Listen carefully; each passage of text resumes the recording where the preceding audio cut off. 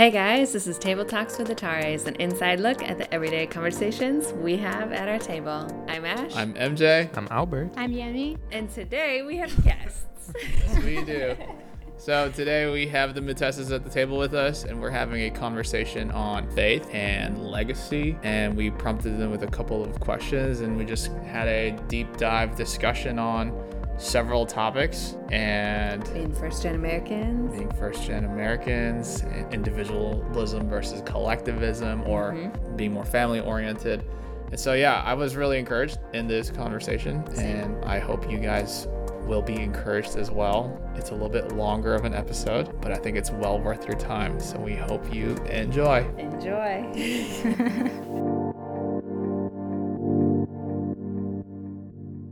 All right, so I'm just gonna, I get in trouble for doing this because I just go into it. So I will contextualize as necessary, but we'll go into the questions eventually. But I just wanted to kind of give a little bit of context that we're really thankful to have you guys on the podcast. And it's been a joy to work with you guys as coaches at HC3, even though we don't get to do that anymore.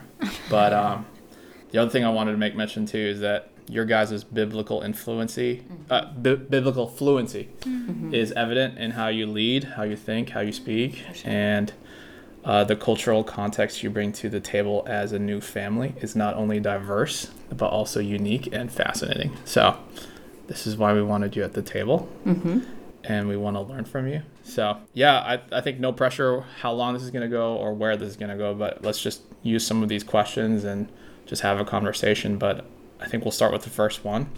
What would you say are the unique cultural traits you bring into your family as a married couple? I think for us, just as you guys know, with the different backgrounds that we have growing up, it has been very helpful for us to have perspectives from different places. Yeah.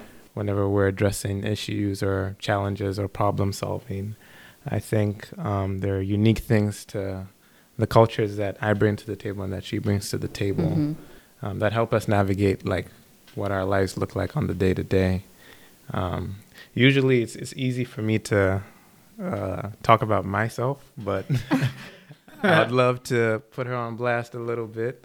Because this was one of the first things I noticed about her, even in our friendship before we're a married couple, is just how practical and hardworking she is. Yeah. For me, growing up, my family were kind of a mix because a lot of my parents and their parents kind of moved, like we discussed, from the rural areas to the urban areas. Yeah. So they know the value of hard work, what it's like to be on a farm or live in a village, but they also know how to get along in the city. And I've seen them embody that practicality, that hard work ethic. And even without us being in a romantic relationship, I think I saw that early on in Yemi, just how she tries to utilize everything she has. She tries to make sure that no stone gets left unturned. And that's not just in regards to things. I think even with people, she will not sleep at night knowing that she didn't do what she needed to do for a friendship.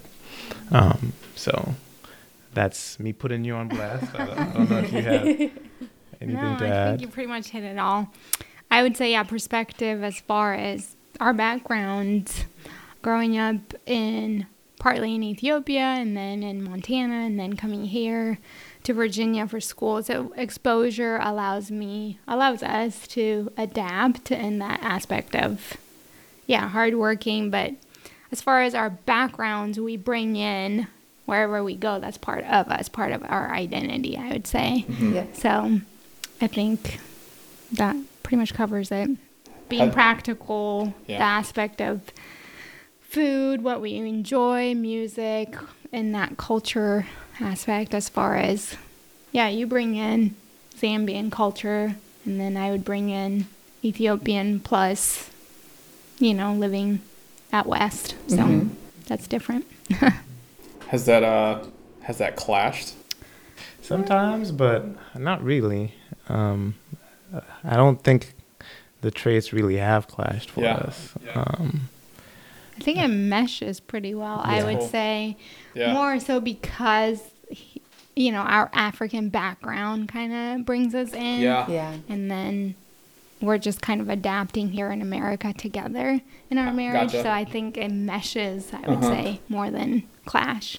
Yeah, like another example of that too is growing up for us. I grew up in a very hospitable home. Mm-hmm. We're used to giving up our rooms for guests. Yeah, We're used yeah, to yeah. making sure they're well fed.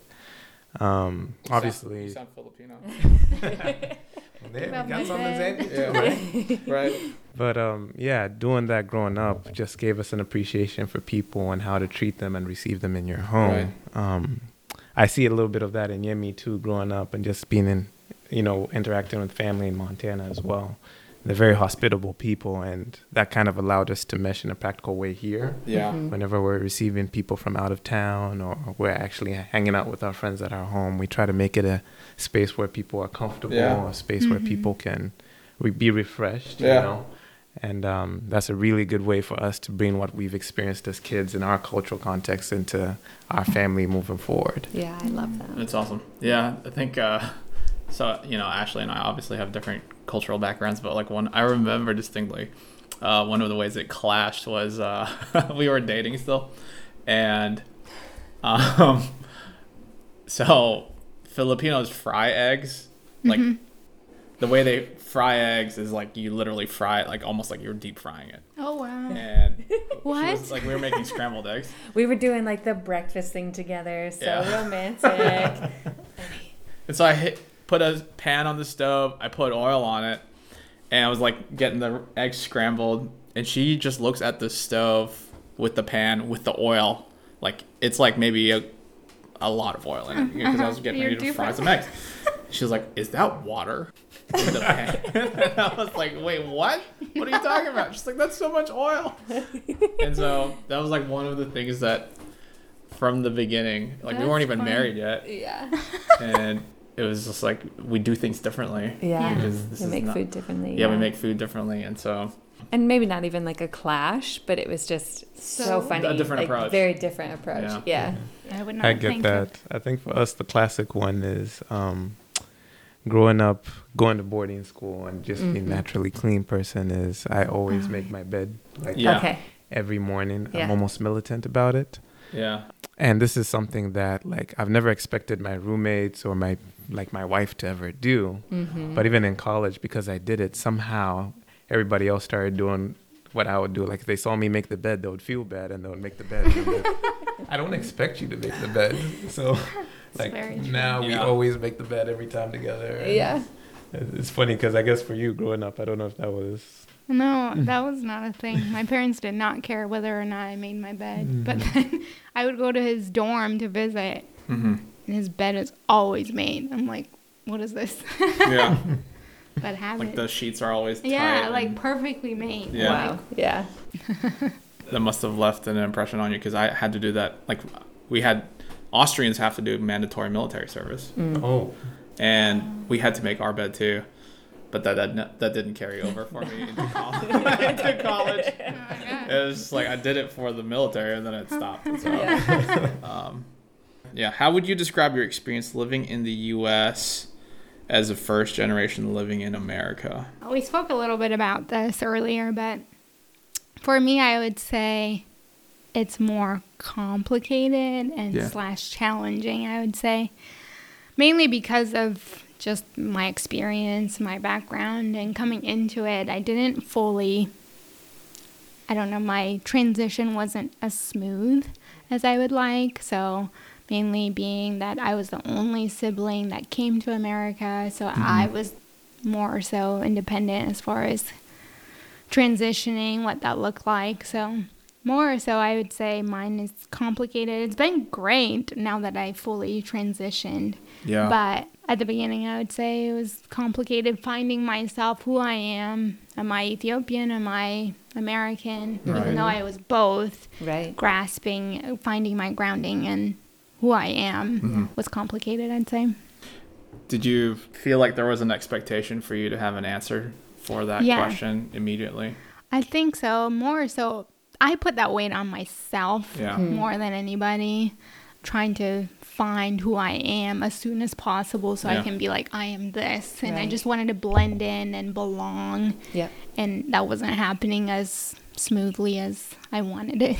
So I found it very tough, actually. So, yeah. I think for me, it's been a little bit different just because I came here later.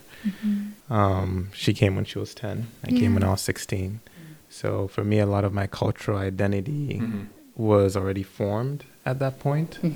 So coming in too, I felt like I had a lot of support and tools to thrive because most international students, when they come into the States, they're on their own. They don't have family. For me, it was different. Like I had uncles and aunts and cousins who made it very easy for me to adapt. I had prior exposure before I came here when I was 12 for a vacation. And I guess even with my personality, it made it a little bit easier with knowing English beforehand to come here. I didn't have to start from scratch the way Yemi did. It was more so like learning the accent of things and just the way people do things here. So it is challenging and it is complicated. But at the same time, I think for me also being in transition, obviously, in one sense, I am a first generation American in my immediate family, I would say. Yeah. But in the grander context of extended family, I'm not. There are people who treaded the path for me before I came. And that made it a little bit easier for me not to be the pioneer in that sense. I was going to ask, is there something that someone who grew up here wouldn't think about as adding to that transition being difficult? Is there something that was, I guess maybe what was one of the most surprising things when you first came here? I think for me, the talk about driving while black was very different because when I was working on becoming a driver in Zambia, I didn't have to worry about that. Obviously, corruption amongst cops is a thing. Like, there are cops that aren't good. There are cops that are good too. But I guess in my context, it was more so financial than it was racial. Wow. So coming here where it was racial, it's like, okay, thankfully I haven't had experiences where my blackness has, while being pulled over, has led to something detrimental. But just having that talk kind of made me realize, like, okay, I'm in a different world now because I have to be more conscious of the way I portray myself to others. In a sense that not everybody might give me the benefit of the doubt. I would say that's very similar as far as you're just more aware of who you are, right? Not necessarily just racially, but like you can tell that you're different in a crowd. You're just very distinct, and whether you like it or not, you're distinct in that sense. So being aware of like, oh, this is my setting, this is who I am, this is where I belong, like reminding yourself in that sense. The culture is definitely different because I didn't grow up, I wasn't born into it. I just came in halfway into my life. So like having to relearn like this is okay and this is not okay. This is polite, this is not polite. This is our history now. So going back and understanding what the basis of this country is. For sure. It's different. So for a Filipino having grown up in Austria, and I was born there, and I spoke German basically like fluently, and it's almost like opposite. I'm going to get to the question, but I could be as fluent in German, have the Austrian passport, but from the other Austrians would never be seen as an Austrian. I would always be like a foreigner, a Filipino.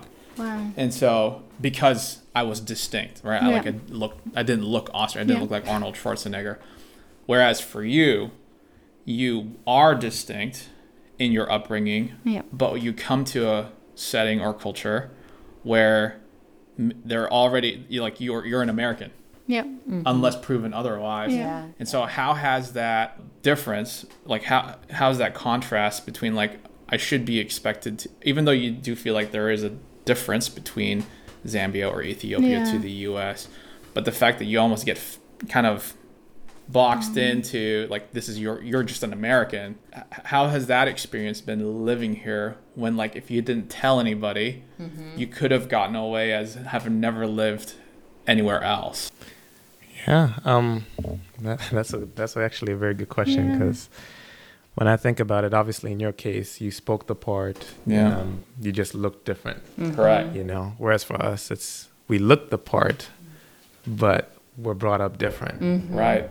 And I guess, like, thinking through that for us, hold on, I had a thought and it just left me.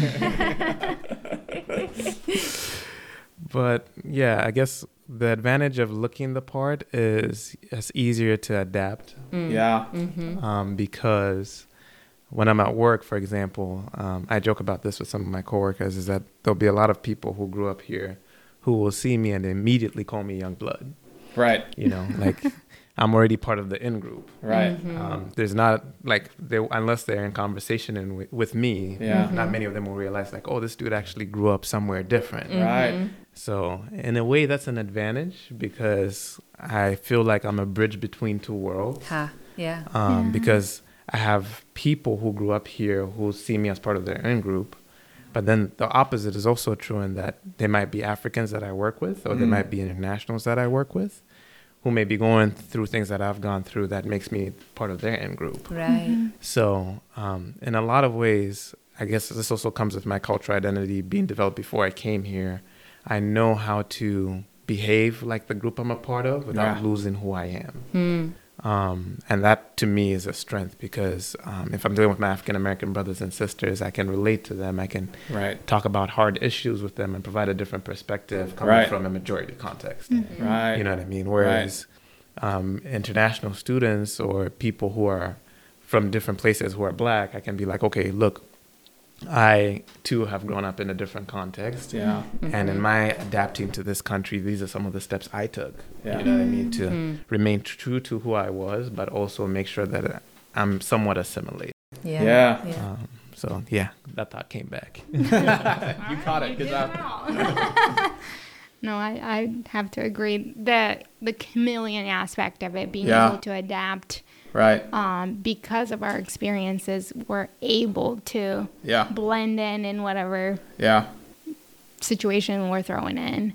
And in America, it's the melting pot. Right. So there are people from all over the place, from all sorts of cultures and backgrounds. So to us, I think it's an advantage. It opens our eyes to different people and to take them in and accept them and be able to hear their story. And I don't know, I think it's a privilege, I would say. I love that. I think this is kind of along the same vein. What are some of the best parts in your upbringing or in your culture or country of origin you would want to carry forward into the future for your family? I love this because... that one made me think. Yeah, it really does make us think. I remembered a conversation I had with my dad growing up, in which he was telling me what he would like to pass on to me, the next generation, right? And growing up, obviously, in Zambia, you know, there's different tribes, different languages, different cultures at play. And in my mind as a child, sometimes it's easy to think, oh, my dad would just want to pass on his tribal heritage to me, or my dad would just want me to have, you know, a part of him that is important. But to him, the most important thing was his faith. And I shared this with Yemi too. I'm very privileged in that my family is the product of a lot of mission work. Wow. That went into Africa. I think my great-grandfather, one of my ancestors, was one of the first 3 indigenous Baptist preachers. Wow. So whenever I hear missions at Hill City, I'm always like, people don't realize, but like I'm really a product of that. Because there was a faith that, you know, that dad had to pass on to his son, and then that dad to his son, who in turn passed it to me. I think that's something moving forward. That's not just true of me, obviously, but in Yemi's family, they also have a long line of faith. I was actually privileged to learn in her adopted family that as they were moving from Europe to here, I think Mom found this Bible Yeah, my And- grandpa. Yeah, of your grandpa, and it's like, I'm not sure if it was his dad or if it was him. It was his great dad. grandpa. Yeah, his dad. They weren't sure about his faith, and they found this Yeah. really sweet note where he was praying for his kids, and he was like, "I hope that you also accept Jesus." And Wow. it Yeah, really Bible was handed down. was a sense of pride for them to be like, okay, this is a gift that they've also had from generation to generation, and moving forward, even though we're from completely different lineages, Yeah. that's something we want to be able to pass on to our kids as Yeah. well. Wow.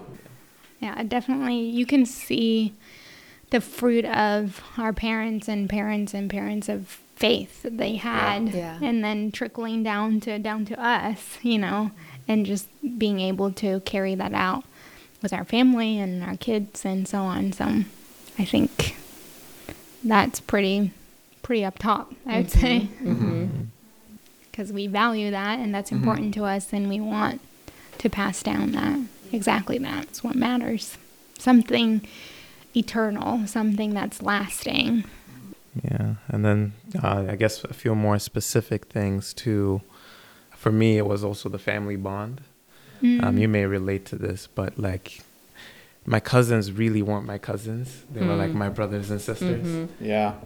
We knew them. We called their parents moms and dads. Yeah. You know, you guys have heard me spiel before about like how my brother's kids are my kids, or you know, how my dad's brother is my dad. That's something that I kind of enjoyed growing up because my cousins weren't distant. You know, and I see, especially in this culture in America, not everybody has that privilege of like, oh, I know my cousins well. Right. You know what I mean? I'm in constant touch or communication, and we actually enjoy each other's company. Yeah. Yeah. Ideally, for me, moving forward with my family, I'd like them to be in a place where, whether it's with my in-laws or with my actual siblings and their kids, they would be able to feel like they belong to them, like they're actually a family, you know, and have a bond that far out exists us. You know, to the point that even if we weren't telling them, hey, let's go to vacation to see our family, or let's travel to see them, they would still be able to go and see them if they wanted to. And then I think the last one was, even though at the time it didn't feel like it, because growing up, I never understood why our house was open to so many people. I did not particularly enjoy giving up my room. But after growing up and seeing the wisdom of sharing the good things that you have with others, I think moving forward, I want to be able to do that for other people as well.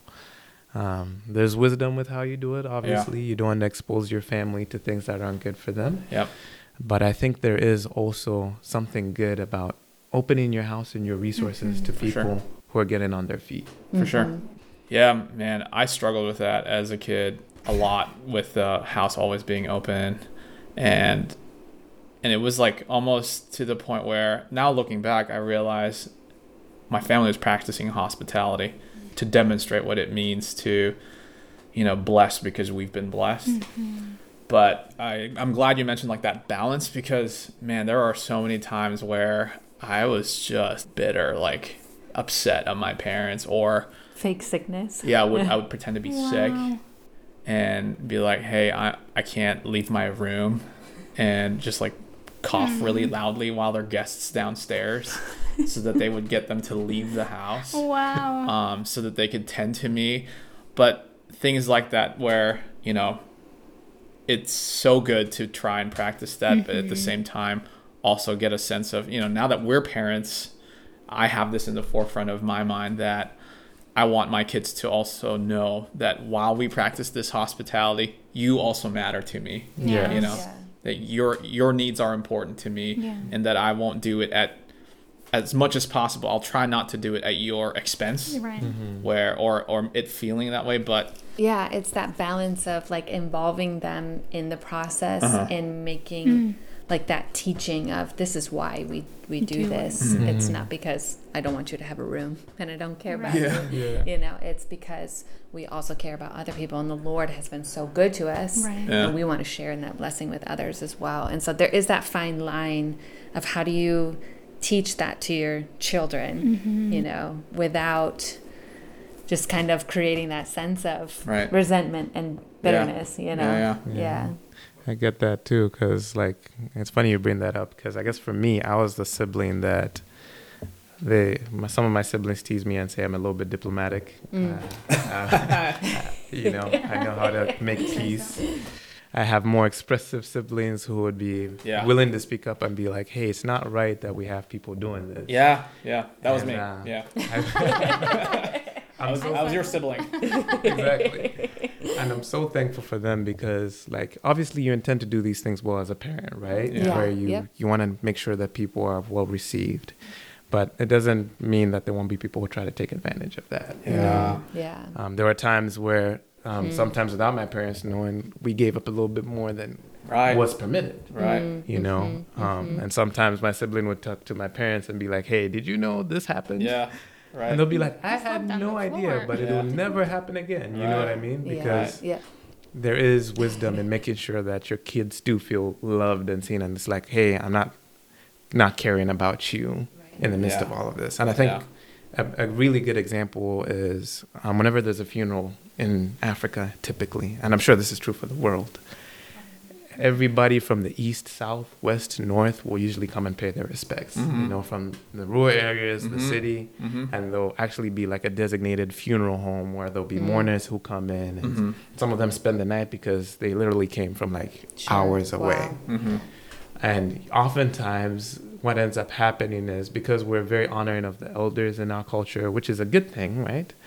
But sometimes it would be at the expense of the kids without realizing it, because the kids in these contexts wouldn't have any place to sleep. Yeah. Right. You know what I mean? They would end up sleeping in cars because they're small people. It's like, okay, they can suffer for a few nights, you know what I mean? And usually that's when the MJs of this world would be like, we got to take care of these people. You know? And obviously you don't want people to be taken advantage of in the sense that, okay, yes, my home is your home, but obviously make sure that my kids don't feel like they're displaced. Right. It's definitely a balance. Yeah, there is a balance. And also, so, you know, there's a lot of themes that I was hearing as you guys were explaining, things that you want to carry along with you.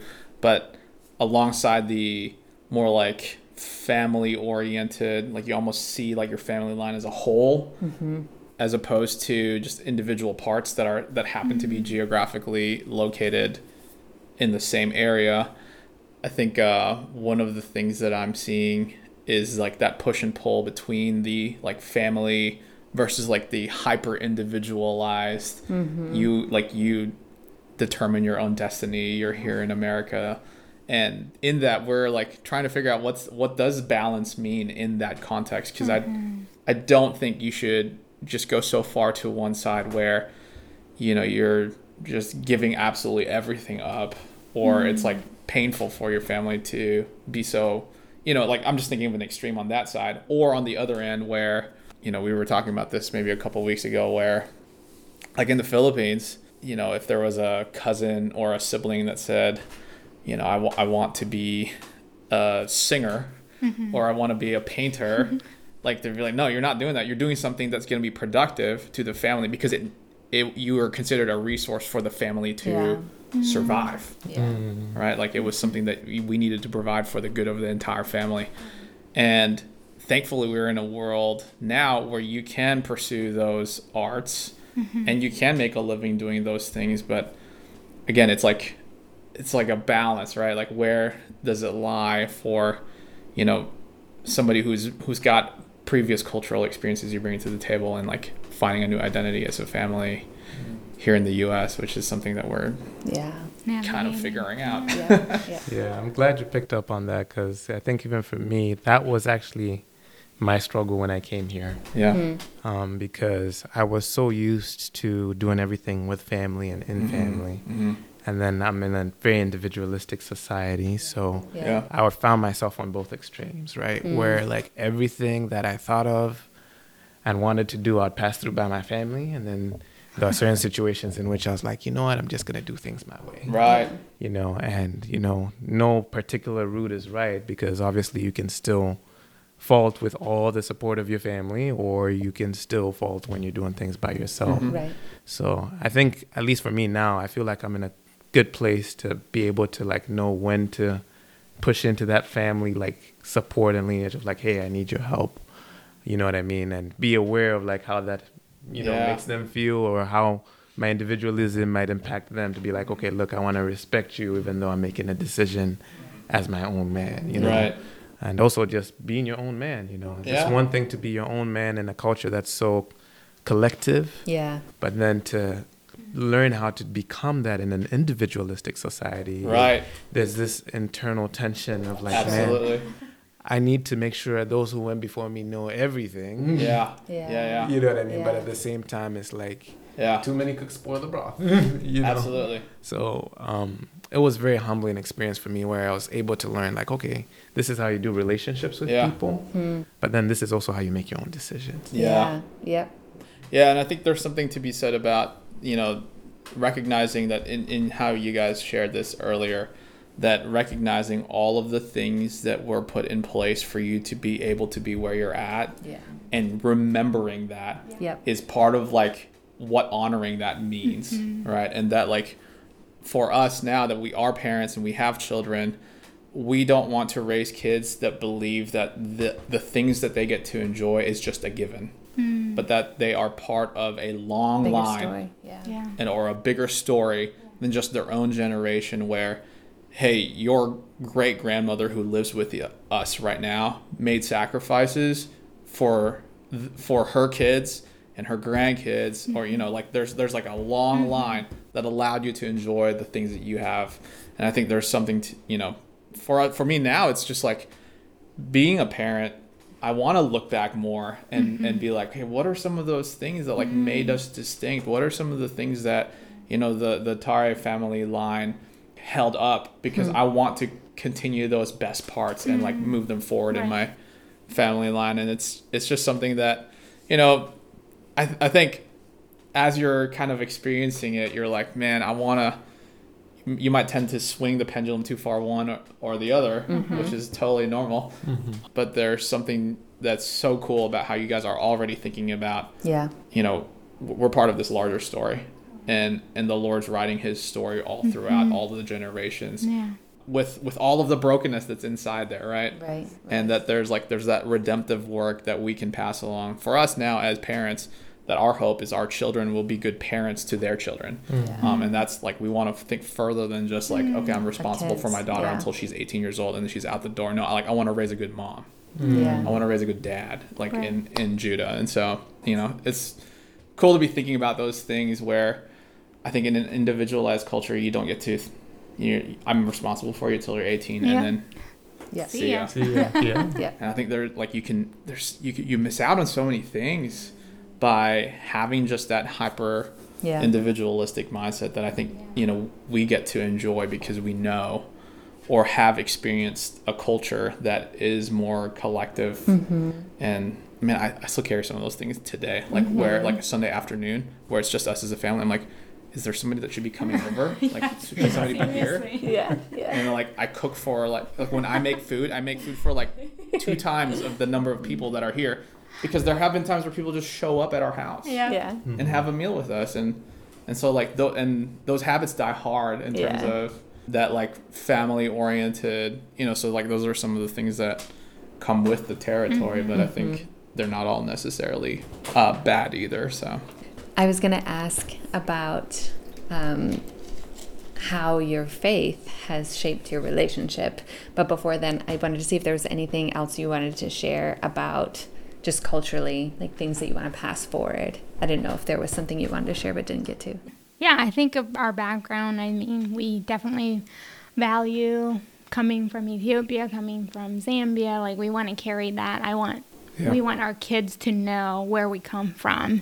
It's not just because they are being born in America and being raised in America.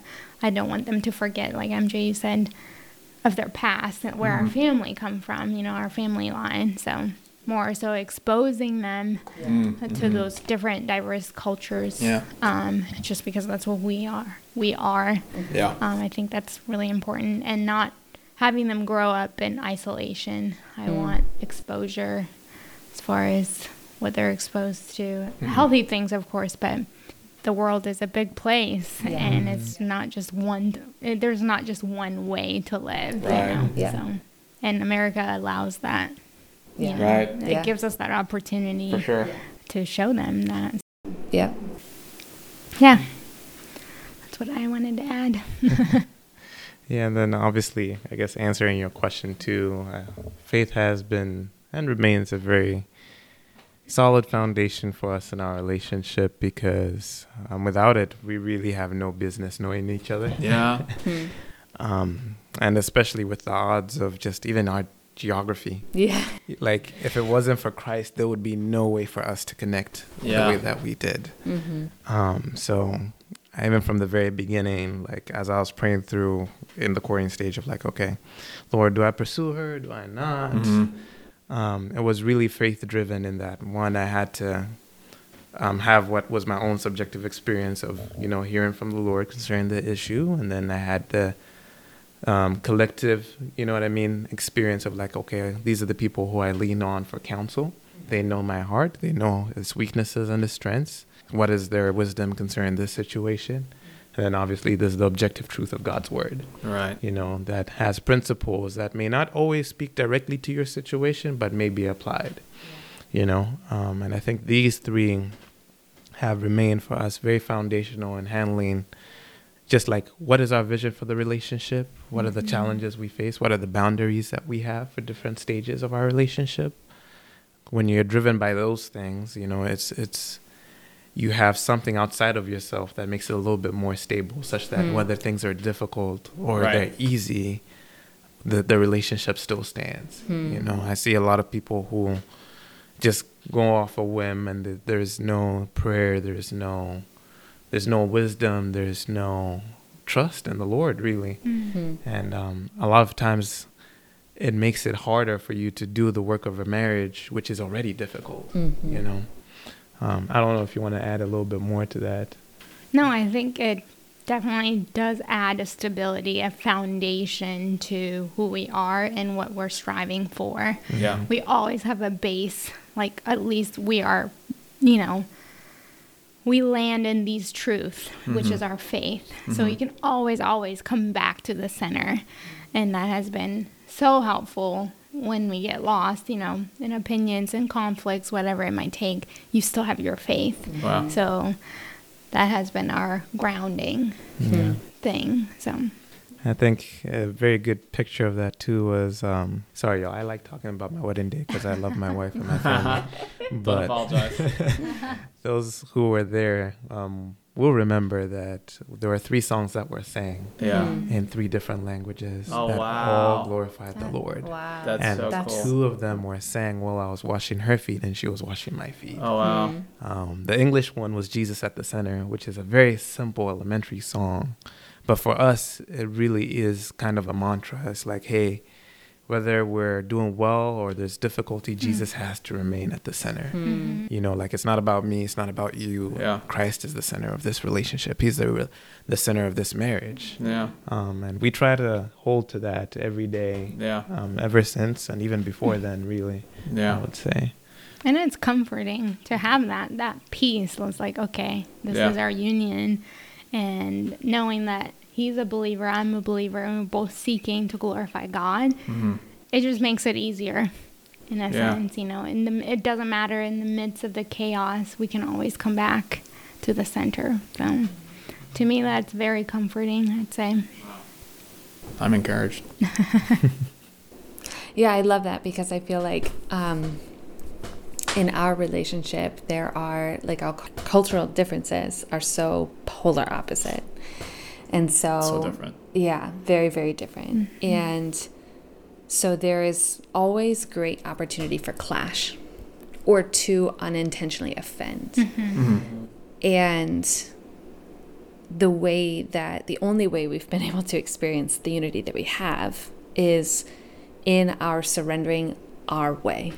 What feels like this is the right way, or this should be superior in our home. You know what I mean? We have to literally set those things aside and seek to elevate the other person, and respect the other person and see things from their way and understand that there's not a right and a wrong way in the situation. Yeah. Like we have to set our ways and our differences aside and really elevate, okay, what is the biblical thing here? And that it takes a lot of work, I feel like, to do that. But like you were talking about, that's what I just thought of when you were talking about, Christ as the center. It really takes those differences and makes them like equal ground, and it's like, okay, this isn't about highlighting or elevating like either of our ways, but much more us coming together in unity and how Christ wants us to operate in our marriage towards each other with respect and with mutual respect and mutual love for each other and serving each other. And it's just, it's a lot of work. There's work. And then there's also like Christ's relationship with the church is the analogy to like marriage and like the bride. And that, as you guys were talking, I was thinking about how, because we've experienced selfless love as a foundation, right, that we were saved, we get to practice that in marriage. And because we know what that's like. And so, man, being married is like a level of that, of like loving selflessly. And then like being parents is another layer of that, where it's like these kids won't even say thank you because they don't know how to talk.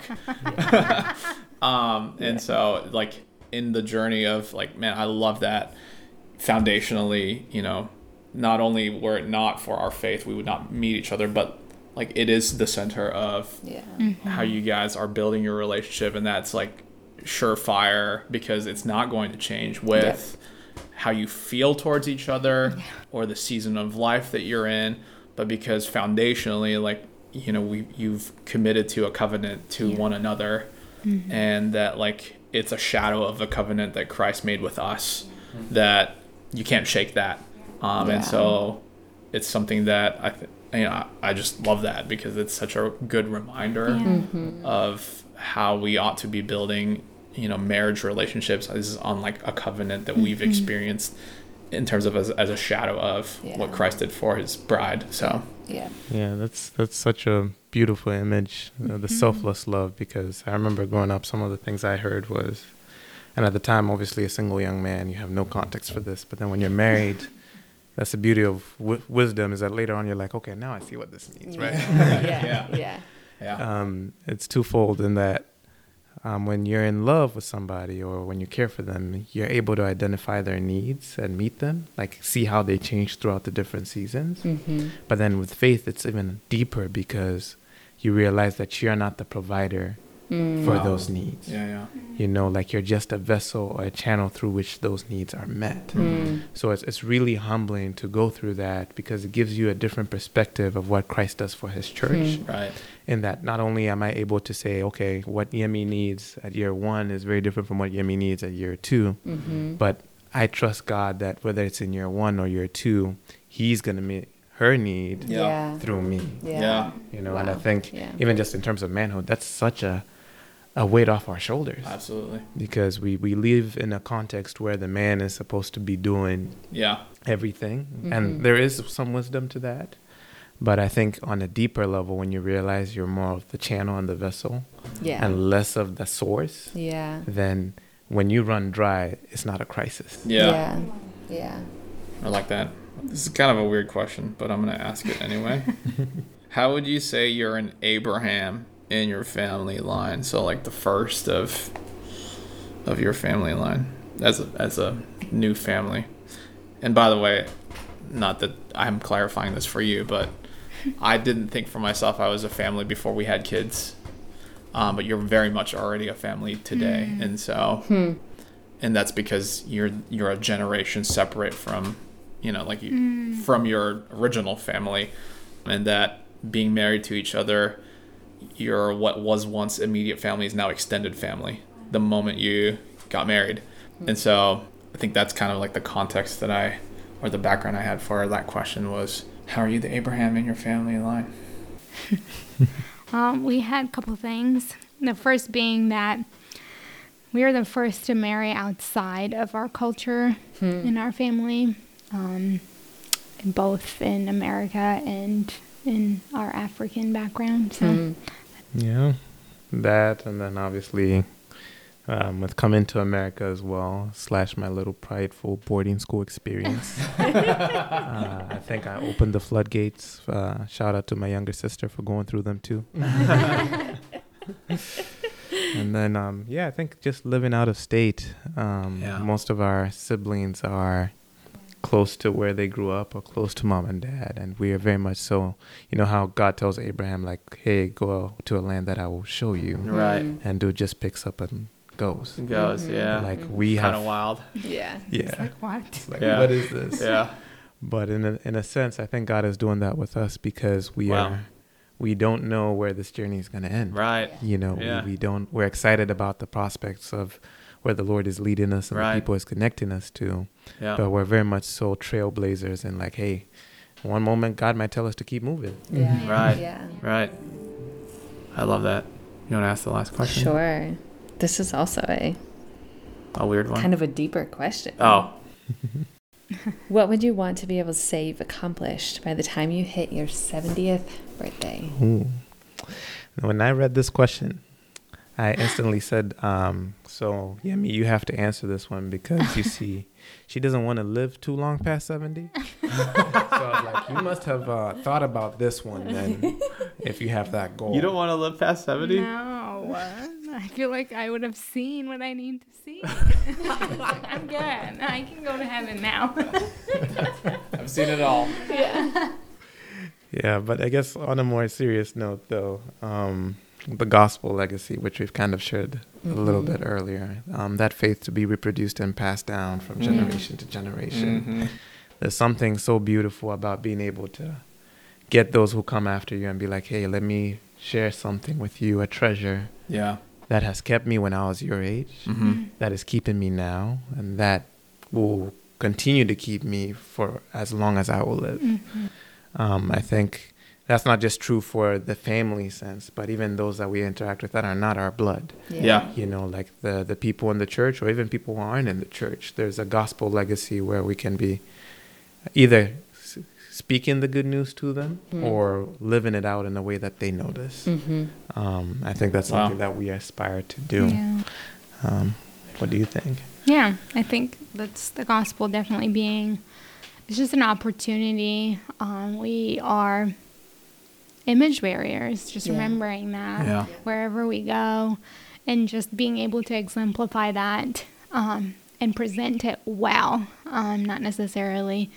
We don't want to lead people astray, but like living the gospel out well so that it's understood and received. I think that's pretty important. And then another one I would say would be ever being students, as far as learning, always learning from people, from younger ones, older ones, people, our peers. Wherever we go, we want to be remembered as students rather than like, I have arrived. I don't want to ever just arrive and quit, you know? Yeah. So. Yeah, the Lord has blessed Yemi with a very nice, inquisitive curiosity. And for me, that has been very, very pleasant and very good because we're always learning. We're always pushing ourselves to just grow more, especially when it comes to stuff of the faith or even things outside of it. Another thing I would say would like to be remembered for, or at least have a legacy of at our 70th birthday, is being a giver. Yeah. This is we touched on this with the hospitality portion, but there's something beautiful about, you know, not letting the riches you have own you.